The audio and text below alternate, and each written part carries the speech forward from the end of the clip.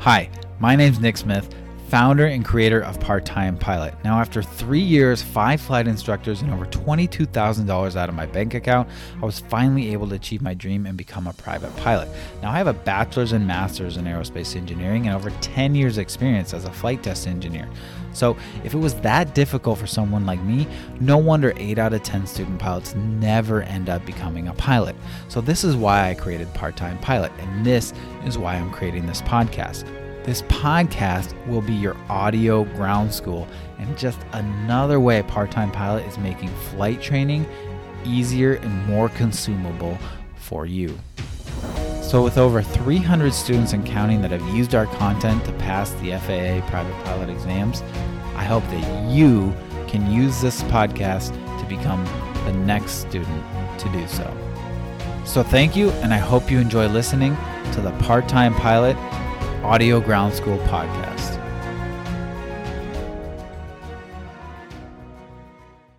Hey, what's up, pilots? This is Nick. I wanted to take a second and talk about the Ultimate Private Pilot Test Prep book. Now, we don't have a ton of reviews yet on Amazon, but a lot of people have gotten it, and we have a lot of good feedback from it. And the reason why is because it blows out all those other test prep books out of the water, right? If you've gotten a test prep book before, it's got a bunch of FAA written test questions. It's good for that. It's good for that rote memorization, practicing those test problems and stuff. But if you want to learn beyond that, it might have some bullet point summaries of some of the subjects. It might tell you some tips on multiple choice test strategies, but that's about it, right? So what if you want to learn this stuff at a fundamental level? What if you want to go deeper on any of these topics because you're just not getting these topics? And the reason I made this is because we don't have anything physical. And I myself am someone who really likes to study with something physical in my hands. I like to take it with me to the beach, to the park, when I'm traveling, whatever. So I wanted to make a book unlike any of the other books. So that's what I did with the Ultimate Private Pilot Test Prep. So how is it different? Well, it's got all those test questions just like the other books. It covers every single subject just like the other books, but it breaks things down and explains all the concepts in simple English. And then you add in diagrams and visual aids that those books do not have. And then you also add in QR codes. You know those little QR codes that you scan to bring up a menu that came around during COVID? So yeah, you can do that with your mobile device, your iPad, whatever, and it'll bring up a video lesson on what you're watching. We also have a bunch of QR codes in there for free downloads, as well as free practice tests that come with the book. So it's on Amazon. I'll put a link in the show notes. It's only $37, and it's got literally everything, you guys. That's why it's the Ultimate Test Prep book. It's the best bet you can get for one single book when you're studying for your private pilot test. So check it out.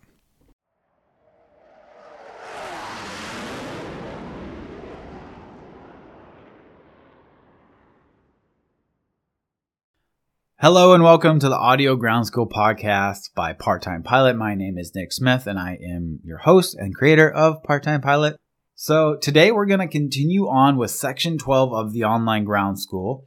And section 12, we did lesson 1, which is procedure for plotting your course. It was kind of an overview of the procedure I go through and things I think about when I'm plotting my course. Today we're going to start getting into the nitty-gritty of what information you'll need, actually how you choose your checkpoints and altitudes. We might get into distances between checkpoints, but I think because that's got some calculation stuff and some examples, we'll save that for the next one. Now, if you've been listening for the last few episodes, I started a couple new segments that I think will add value for you guys out there listening. Now, if you don't want to listen to these, you can skip them. One of the things is, I guess it helps us out when you guys leave us a review. Now, on Spotify, you can only do a number of stars. I think it was 1 through 5 stars. So you can still rate us, but you can't leave a review, at least the last time I checked. On Apple Podcasts, you can though. And so what we're doing is if you leave us a review, I am going to read it here on the podcast. And we just crossed over 135,000 downloads total on the podcast, which is awesome. People are really loving the free ground school content that we deliver. So if you want to, have a bunch of people hear your review, then leave it on Apple Podcasts. We would really, really appreciate it. It really helps us get seen and noticed. And the more we get seen and noticed, the more things we can do, like more scholarships and more connections with, discounts and things like that, all to help you guys, save money and be able to become a pilot. So today I have 2 reviews that I want to read. First one's short and sweet. It says 5 stars, super helpful, best online ground school, and now you can listen to it on your phone. So that is very, very simple. That was by Neptune. So thank you, Neptune. Now we have another one that we just got this week. It was by DNow, 3 exclamation points. It's 5-star, awesome in all caps for VFR students. Highly recommended for students learning for their private pilot license.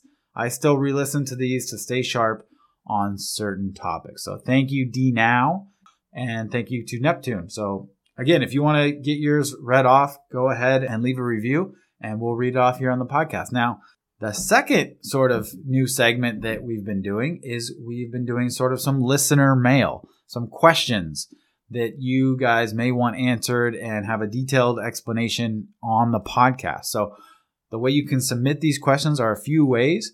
You can ask them in our Facebook study group. Just search, Part-Time Pilot Online Ground School Study Group. Or you can send us an email at team@parttimepilot.com and just say, I have a question for the podcast. And we may or may not, we'll choose the best questions we get and we'll read a couple of them off here on the podcast at the beginning and we'll go over the answers. So without further ado, let's get to this week's listener mail.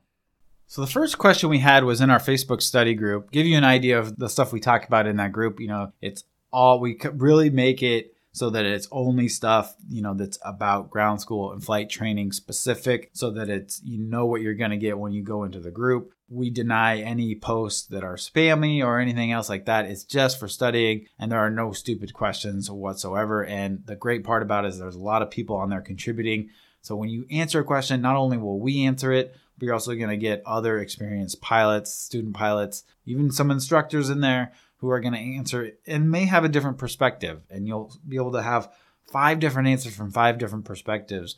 And maybe just one of them will be the one to click for you. So that's the power of the Facebook study group. So if you're not in it, go ahead and look. It's Part-Time Pilot Online Ground School Study Group. So this one wasn't exactly meant for listener mail, but I wanted to read it here as a listener mail question because I think it's a good subject to talk about. So this person said, I'm learning how to use my CX3 flight computer. As I'm going through the ground school, going through some of our examples of calculating a pressure altitude, he found that his CX3 values were different than the ones in the ground school where we use an equation to calculate pressure altitude. Now, what is the difference? Now, the differences were pretty small. This one is a difference of about 6 feet. So we have a few ways to calculate pressure. We show you to calculate pressure altitude in ground school, and I'll get to that. But in this example, we were using the equation, the estimated equation method, and that gave us 342 feet. And his CX3 flight computer gave him a value of 336 feet. So,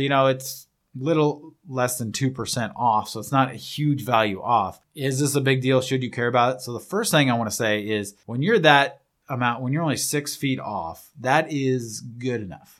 Our altimeters, when we're flying and anything like that, they don't have the accuracy to less than 6 feet. Okay, so that's close enough, right? We could have both rounded to 350 feet and been fine and both been right. And even if on the FAA written exam, you get within 6 feet, my guesses are the FAA is not going to have 2 answer options in the multiple choice question that are within 6 feet. So you're still going to be close enough even on the FAA written exam. So that's my first question is that is a negligible error. I wouldn't worry too much about that. But I understand that people want to know why there is a difference. Why is it a different value from the CX3 flight computer than when we use our equation? The CX3 flight computer must not be using that equation, right? And that is probably true. Now, I don't have the code of the CX3 flight computer, but I am guessing that they use a lookup table similar to Figure 7 from the Airman Testing Supplement, the figures that you will use on the FAA written exam. Now, Figure 7, I believe it's Figure 7, it has a density altitude chart, and then on the side it has a table for pressure altitude correction. Now, so depending on what pressure setting you have for that day, your pressure altitude is going to change by a specific value. Now, that is a table, and then what the CX3 flight computer does is when you tell it the altimeter setting, right, like 29.82 inches of mercury, for example, it looks for that in the table. And if it's not specifically in the table, then it'll interpolate between 2 values in the table to give you the pressure altitude. Now, we show you how to do that using Figure 7 because you're going to have that figure on the FAA written exam. And we show you how to do that. Look up the table, find the pressure altitude, correction factor, and then correct for pressure altitude. We even show you how to interpolate. But by the way, the FAA written is getting away from interpolation questions on the test. You still need to know how to interpolate for your check ride and cross-country flight planning, and it's a valuable skill to know. But FAA written, you won't have to be doing interpolations. Anyways, we show you how to do that. We also show you a quicker method, and that's this equation method. But the equation is just a estimation, and that is where the difference comes in, the difference of 6 feet in this example. Because the equation says it's the elevation plus 1,000 times the quantity of the standard pressure setting, 29.92, minus the actual pressure setting. So we take, in this example, if we have 29.82, we do 29.92 minus 28.82 to get 0.10, times that by 1,000 to get 100, and then we add that to our elevation. So if our elevation was 242 in this example, we add 100 to that to get 342. So that is just an estimation. It's a quick estimation that I like to use because I'm more of a math guy. And so when I'm flying, I just have that equation memorized, or I have it written in my knee board, and I just punch in those numbers on my calculator to get that pressure altitude. You can do the same thing on your CX3 flight computer if you have a electronic flight computer, but just know that it's going to give a slightly different value because it's using a lookup table, which is probably more accurate, a little bit more accurate. But the difference is very, very negligible. 6 feet, again, is less than 2% air. So it's a very negligible error, but that is the reason why those two values are different. The equation is an estimation, but it's a good enough estimation to get your questions right on the FAA written exam and get you the right pressure altitudes for cross-country planning. But if you want to go be even more accurate, you can do the lookup tables if you want to do that. All right, so that was the first listener mail question. Let's get to the second question that I want to cover. All right, this was a good one because I love learning about new mnemonic devices that I can put into the course for our students. So this was a great question. I love this question. They said, I've got the airspaces down. I seem to have a hard time remembering the transponder and speed limit requirements. Do you have any mnemonics or ways to remember those? Now, I was unaware of any mnemonics for those, but like I said, the power of that Facebook group and all these different perspectives, we got a great answer from, I'm going to call them out, Wesley. Wesley said, for transponder, I've heard people use hijack, I can't hear you, I'm having an emergency. Now this is to help remember the transponder codes that you don't want to use unless you're in an emergency, right? That's 7500, 7600, or 7700. So hijack, if you're getting hijacked, that you input the transponder code 7500. If you have no comms, if you lose comms, you put in 7600. So hijack, I can't hear you. So hijack means hijacked. Can't hear you means no comms.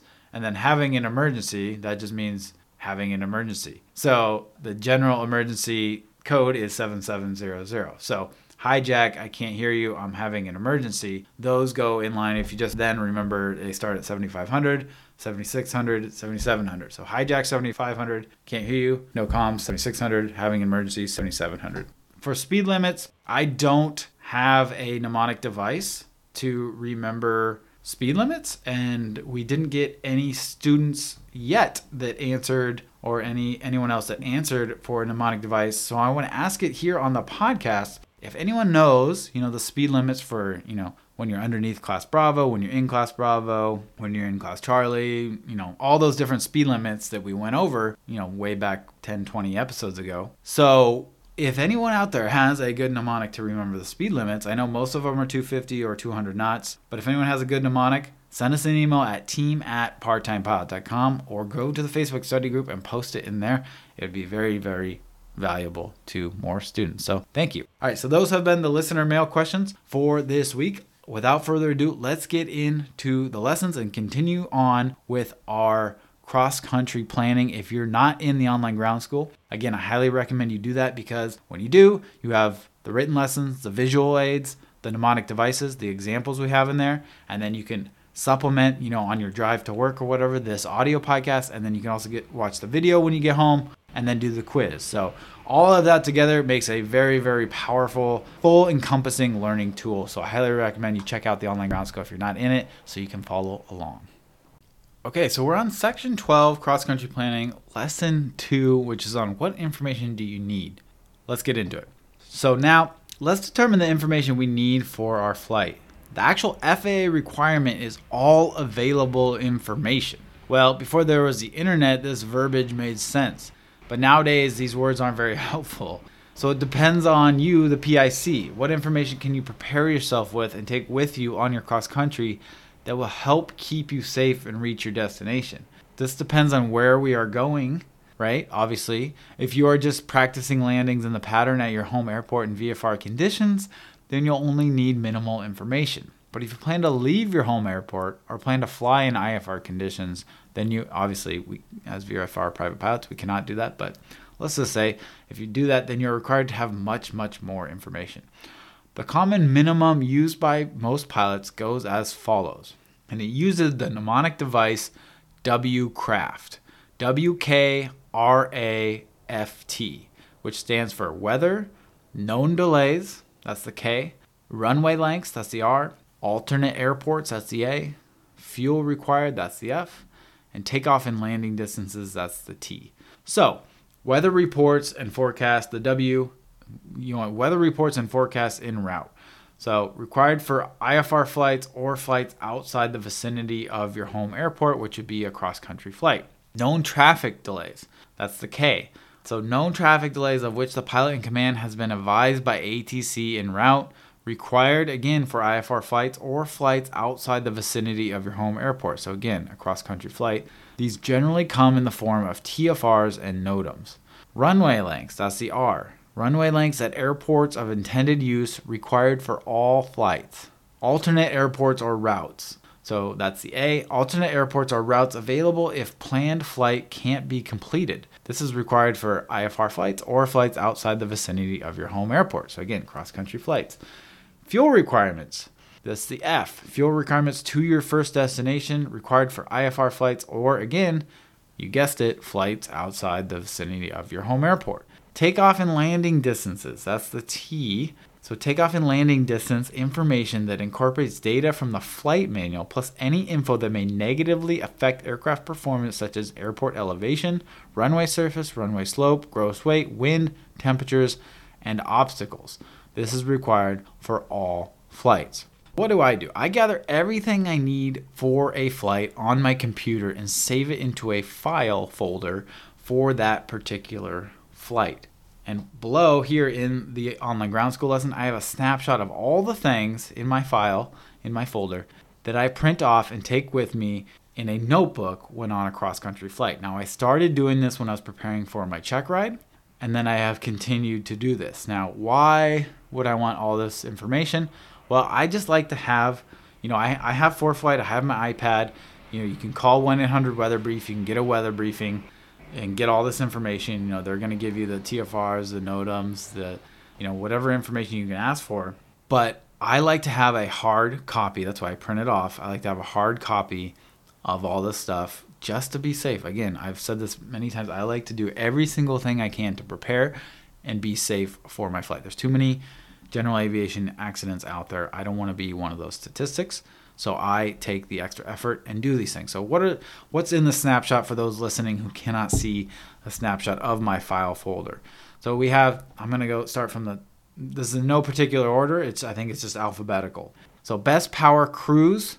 I have my best power cruise chart from one airport to the other. And then I have the best power cruise on the way back. So I have the red lines drawn on that. I took a scan of that and I printed that off. So my cruise calculation. Then I have ceiling and visibility forecast, a cloud forecast. So this is using the aviationweather.gov graphical forecast tool, the GFA tool. So I have ceiling and visibility map for, of my route, a snapshot of that. I have a cloud forecast of that route, during the time.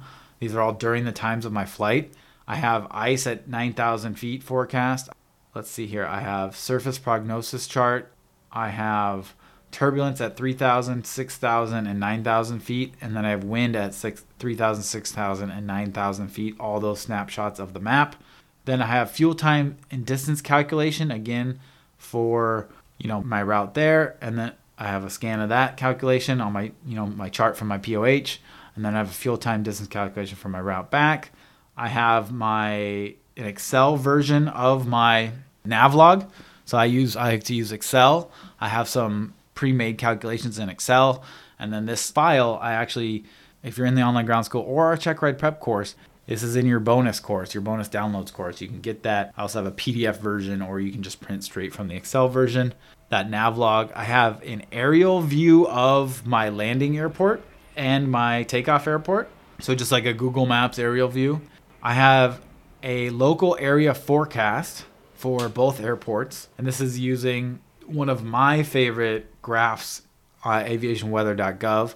You can go to local area forecast. You can click on the map and exact location. It'll find the close. It'll interpolate the closest weather information for you, and it'll show you a chart. So it'll show you like all these things like temperature, winds, ceiling, visibility, rain chances, all in through time for like 36 or 48 hours, and then it shows like a line. It's like a line chart for those. So that's really valuable. That's just a snapshot of like at any time what we expect all the conditions to be. I have the AFDs, the chart supplements for all, my takeoff airport, my landing airport, and any alternate airports that I might need. So airports along the route that I might need if any emergency I need to divert to those airports. I have those chart supplements. Again, these are on ForeFlight, but what happens if you lose ForeFlight? I have hard copies of these. I have my landing distance calculations.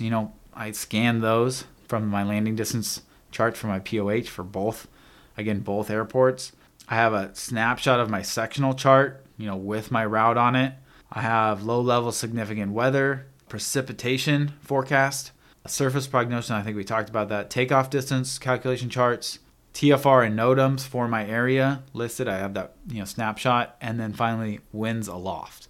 So that's a lot of stuff, and I know printing costs have gone up, but if you're going to spend, $600 on a cross-country flight or even more, $600 to $1,000. What's 15 to $20 to print this stuff off if, God forbid you need it and you have these hard copies. So go in and check this list of stuff that I have in here. And then one last thing I want to talk about that's not here in the lesson, but these hard copies, I highly recommend you make these hard copies, you print them off for your check ride, because the examiner, when you're going over your cross-country plan, can ask you, let's say he's going to say, okay, like what altitude did you climb to after you leave your airport? They're going to go through your plan and what altitude did you climb to for your cruise altitude? How long did that take? How much fuel did you burn there? Or something like that, right? And then they're going to be like, okay, how did you get those numbers? And you could just pull up, right, your fuel time distance to climb chart that you printed off and just be like, here's what I did right here. I used my chart from the POH, fuel time distance to climb from here to here. You just show them right there. If they say, okay, well,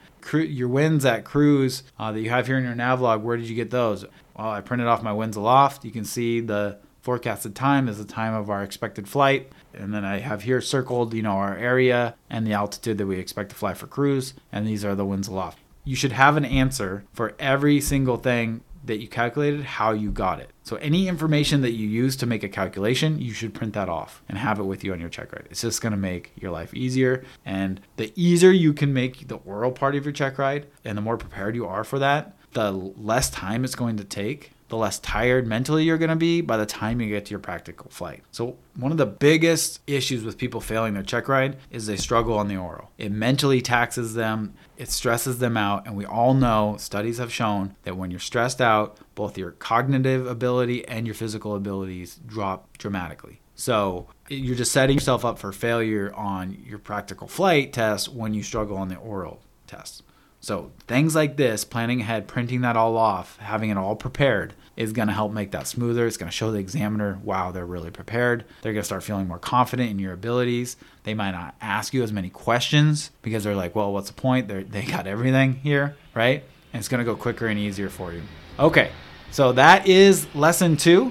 Let's move on to lesson 3 of this section, which is on choosing checkpoints and altitudes. All right, so now the fun begins. You have your route drawn and your checkpoints selected, right? We drew a straight line from our departure airport to our destination airport in the last episode.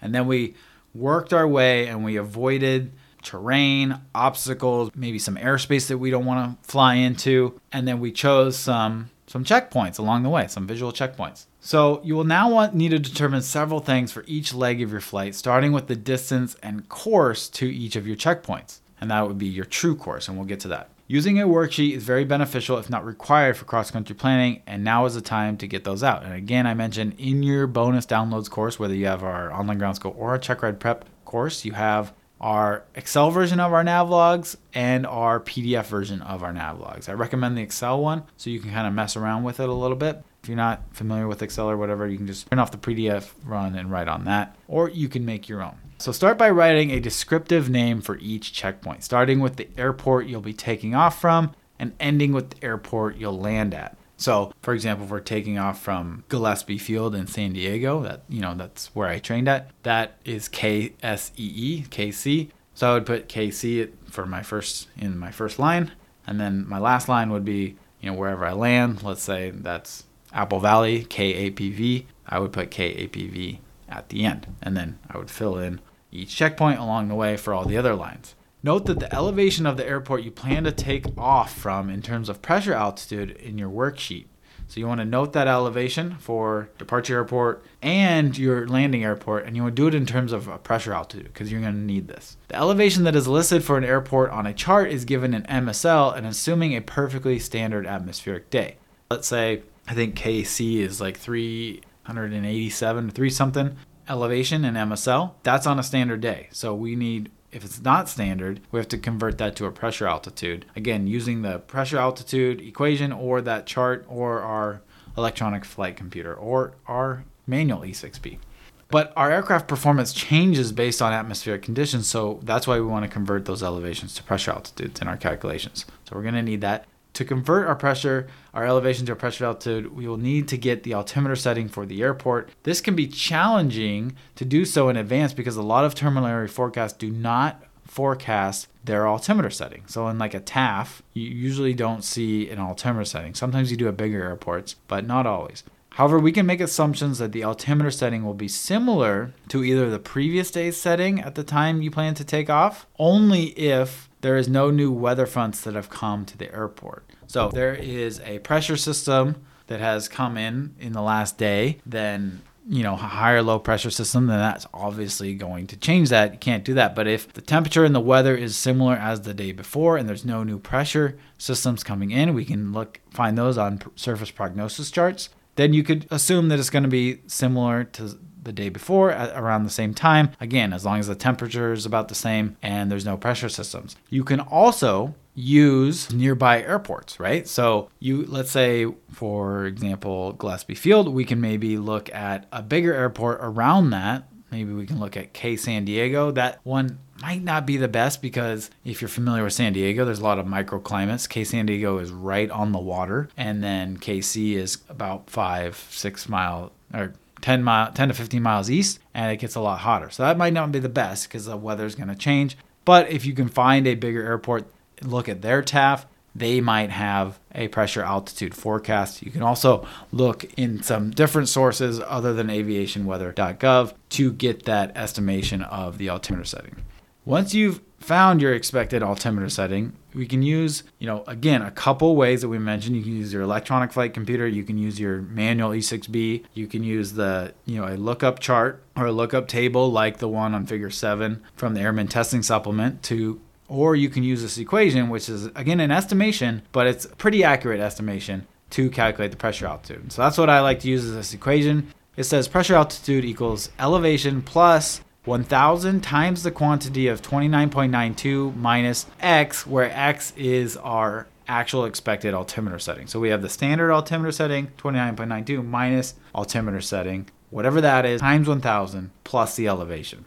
I have a note here, this equation is efficient and accurate enough for use on cross-country planning, but I do say that and I think it is accurate enough as well to take the FAA written, but I would recommend using the conversion table on FAA Figure 8. I've been saying Figure 7, it might be Figure 8, I'm so sorry, to convert to your pressure altitude. If you're taking the FAA written, you should use the figure provided for the FAA written. That just makes sense, right? But I know I've tried it many times. This equation will get you pretty dang close. But it will give you a slightly different result, and because the exam's multiple choice options can be very close together, it is important that you use the figure that they provide. This kind of saving my butt, I like to use this, but the safe thing to do on the FAA written exam is to use that figure in that table. I think this equation will work. You can maybe use it to check your work, right? Make sure it's close, but use that figure. All right, this equation is simply finding the difference in inches of mercury expected in the atmosphere and converting that to feet of altitude, and then adding that to your elevation.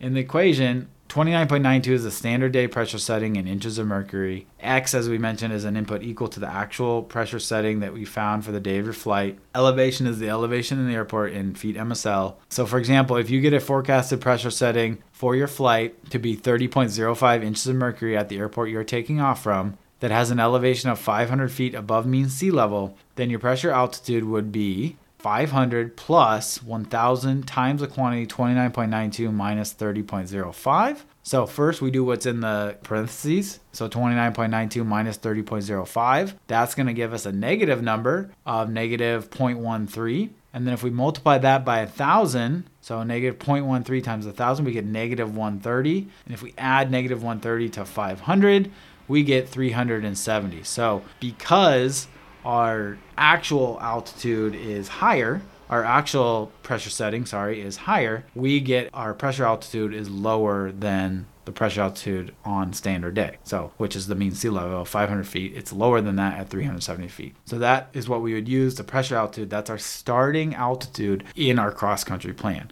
So if we're taking off from KC, like an airport, whatever airport we're taking off from, we would jot down this pressure altitude as our starting altitude. So we want to know the starting location and the starting altitude to begin our calculations. Your calculations for aircraft climb and descent performance require airport elevations to be converted to pressure altitudes. So that's why we do this. We don't put in the elevation in terms of MSL, we put it in terms of pressure altitude. For your ending altitude at your last checkpoint, your landing airport, you want to use the expected traffic pattern altitude. So we don't want to use the elevation because we're not going to calculate a descent all the way down to the ground. We're going to calculate our descent from cruise altitude down to the traffic pattern elevation. And then we'll get into the traffic pattern and then land. Okay, now if we did it the other way, it's probably going to get us, it's not going to change our results too much if we were to calculate our descent from cruise all the way to our landing elevation. But I like to do it down to the traffic pattern altitude and then have a separate column. We may add time or fuel if we are in that traffic pattern longer. But once you're in that traffic pattern, I sort of consider you to be there, right? Like you made it, and now we just got to get down. So we want to use the traffic pattern altitude, and that can be found in the AFD chart supplement under your landing airport's ICAO code, and it's written as an above ground level. If it's not listed, the FAA default is 1,000 feet. So let's say our landing airport is KAPV. We would look that up in the chart supplement. We'd look for the TPA or traffic pattern altitude. If we don't see it, then we know it's the FAA default of 1,000 feet AGL. But it might list something else. Another common one is like 1,200 feet. If there's some terrain around there or obstacles around, they might bump up a couple hundred more feet. So for example, if the TPA traffic pattern altitude is 1,200 feet above ground and the elevation at the landing airport is 400 feet, then your TPA in terms of true altitude, because you would have 400 feet elevation in MSL, which is a true altitude, plus 1,200 feet above that, above ground, would equal 1,600 feet. Convert this value to a pressure altitude and then write it in your altitude column for your final landing airport checkpoint. Again, we want that in a pressure altitude as well, because when we calculate our descent performance, we're going to do a descent from a pressure altitude at cruise to a pressure altitude. That is the next step that we want to do for our last airport. So now we have the altitudes at the beginning of our flight and the altitudes at the end of our flight with our checkpoints in between. All right, so we have time to do the next lesson 4, which is distances between checkpoints. So let's get into lesson. It's a bit of a short one, and let's talk about how to measure the distances. So again, we started with that straight line course on the last episode, and then we looked for obstacles, terrain, airspaces, stuff like that to avoid. And then we found checkpoints, visual checkpoints that that were easily to find outside of our window while we're flying, easy to find on the sectional chart, had a VOR radial we could cross, and we're about 20 to 30 miles maximum from the last checkpoint. We wrote those down between our takeoff airport and our landing airport. Then in the last lesson, we just added the pressure altitude, the elevation and pressure altitudes of our starting altitudes and our ending altitude. And then now we're going to come up with the distances for each leg of our flight. So the distance from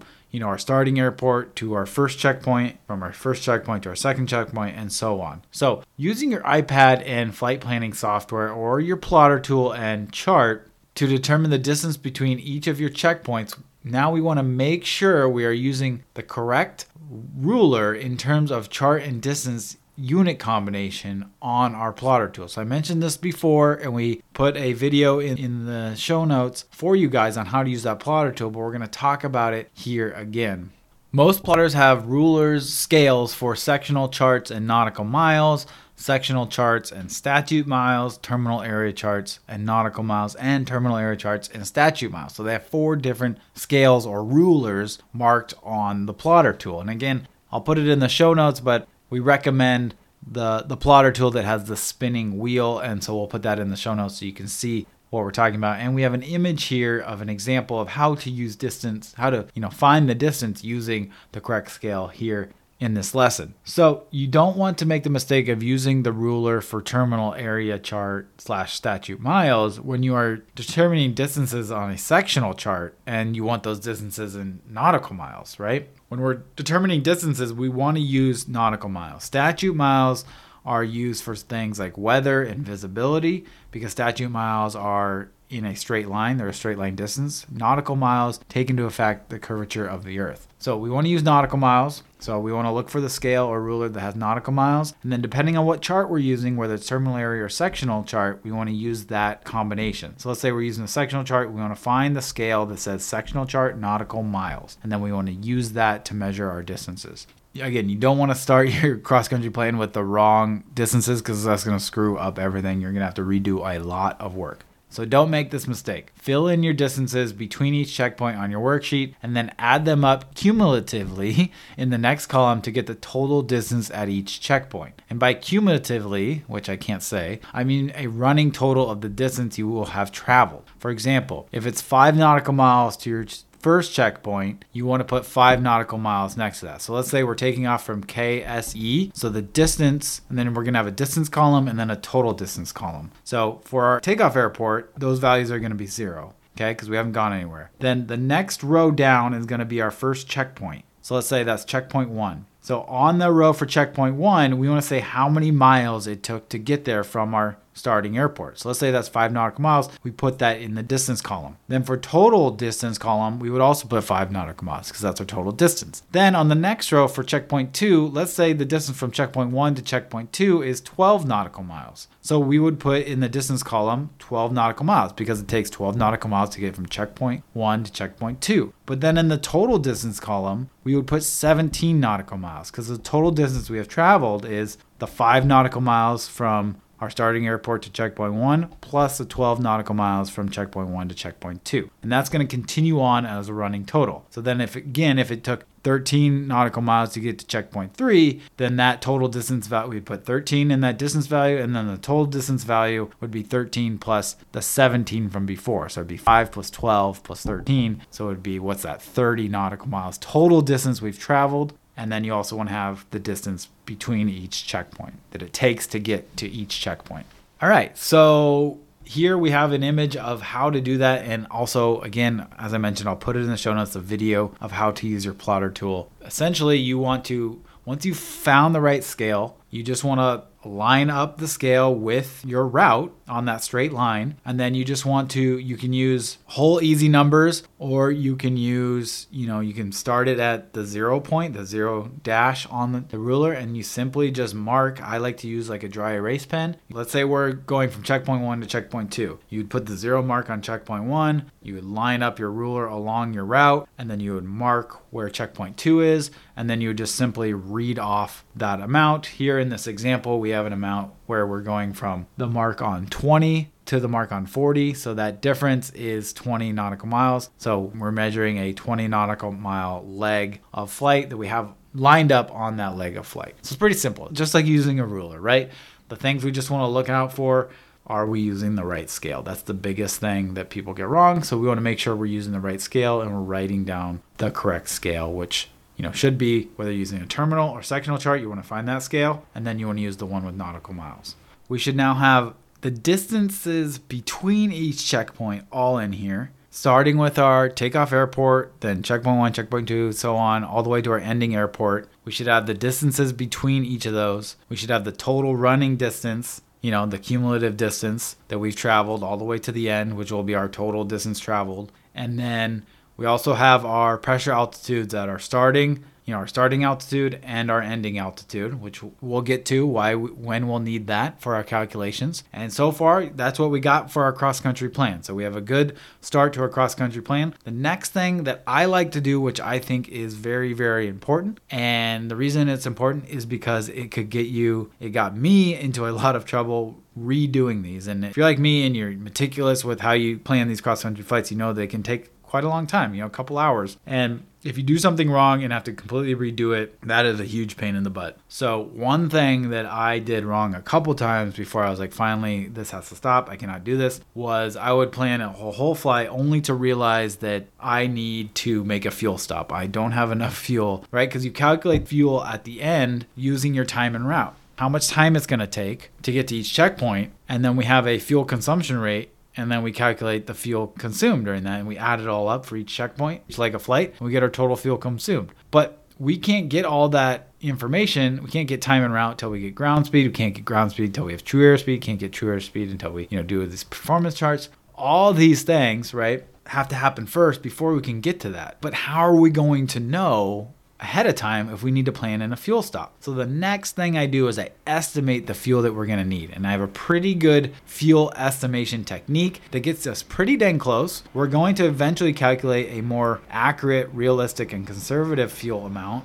But this estimation technique is good. It tells us whether or not we're going to need to plan a fuel stop so that we don't do this whole entire cross-country plan only to realize we need fuel and have to completely redo it all. So that's the next step. We're going to cover that in the next episode in lesson 5. That's estimate fuel needed. Then we'll get into measuring our courses, right? So we have the distances of each leg of flight. Now we want to know what course we want to fly at. And that's going to be a true course because when we measure it on our charts, we're measuring the true course, and we're going to use our plotter tool to do that. And then maybe if we have time, we'll get into the winds and temperatures that we need to gather for our takeoff, landing, and cruise portions of flight. We can jot our winds and temperature information down into our nav log. And from there, we're getting real close to starting to make all these performance calculations. So hang with us. We're going to get through this cross-country planning section. It's important a lot. Even though a lot, tools these days will do these things for you, which is great, the FAA still requires you to know it for the written. They still require you to know it for your check ride. And it's a requirement to be a damn good pilot. Because if these systems fail, you want to know how these systems come up with these numbers, and you want to be able to know how you can do these numbers yourselves. All right. Well, thank you guys for listening so much. And remember, if you have any questions that you want us to read off, send them to team@parttimepilot.com or join our Facebook study group. Just search the Part-Time Pilot Study Group on Facebook. Join that. You can ask a question in there for the podcast that we can read off on the podcast, and I'll go into detailed explanation of that question. So send those in and you might get them read off. Also, leaving reviews or ratings really help us get seen. Also helps us get seen if you subscribe. You also get notified of new episodes, and they kind of automatically download. So if you are offline for a while, it'll already be downloaded on your phone. Like, I always forget to download podcasts on my flights. I have my phone set to automatically download the latest couple episodes from my favorite podcast shows so that I always have those no matter what. So that's helpful for you, but also it really helps us if you leave a review, you subscribe, all of that stuff. And I might just read your review live on the podcast, and it might get heard by thousands and thousands of student pilots out there. So again, anyways, help us out, and then we'll read them off in our new segments. And as always, I will see you guys next week with the next episode of the Audio Ground School podcast. Take it easy.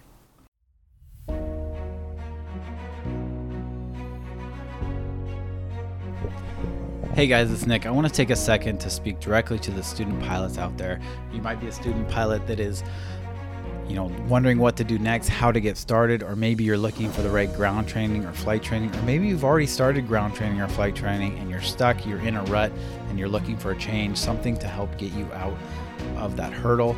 From my own experience in flight training, after 3 years, 5 instructors, and $22,000 and wanting to quit multiple times, and then now, after seeing hundreds and hundreds of student pilots through Part-Time Pilot, I've realized that the number one thing that makes student pilots fail is that they do not have a good fundamental understanding of the ground training when they get to the more advanced flight lessons. Now, who here has seen Top Gun Maverick? Do you remember in the movie when he says, "Don't think, just do"? Now, when I heard this, I was like, oh my goodness, this is brilliant, because this is exactly what you have to be as a pilot. Now, of course, it's not that we're not thinking, but it's that we understand things like weather, aerodynamics, what our instruments are telling us, what ATC is telling us. We have such a good core fundamental understanding of these things that we don't have to think about them. And when we don't have to think about them, we can instinctively feel and fly the aircraft, look out for dangers, and avoid emergency situations. If we do have to think about these things, it's going to put us behind mentally, and we're going to be behind the aircraft. And when you're behind the aircraft mentally, bad things happen. And this happens when you don't have a good understanding of the ground school content. So now the first 10 to 15 hours of your flight training can go smooth, even if you don't have a good understanding of ground training, right? You can go up for a discovery flight, have a blast. You can go up, learn how to take off, learn how to land. You may be even able to solo for the first time, fly a plane for the first time. Everything's great and dandy. But once you get into, bad weather flying, or flying at heavily trafficked airports, or speaking with ATC for Bravo clearance, or cross-country flight planning and flying solo on a cross-country flight, things get a little more advanced. And when this happens and you don't have a good understanding of the ground school concepts, you're going to hit a wall. You're going to start to get behind the aircraft. And when this happens, if you have a good flight instructor, they're going to stop you and they're going to say, okay, we need to do one-on-one ground lessons. And now you're going to be paying your flight instructor to not even fly with you, but instead $50, $60, $70 an hour to just teach you the ground school content that you should already know. And the worst part is you're not flying with them. So the flight training that you gained, the currency, the proficiency that you gained is going to be lost, and you're going to have to redo those lessons. What happens to most student pilots is they continuously hit these mental blocks where they get behind the aircraft, they start making mistakes, and then they catch up with the ground knowledge only to have that happen again. And they start to get in this vicious cycle of having to redo trainings and repay for trainings until it gets to the point where them or their family, they finally say, you know what, this has to stop. We can no longer afford the training costs without any progress, and they end up quitting. Now, so how do we avoid that? Well, here comes Part-Time Pilot.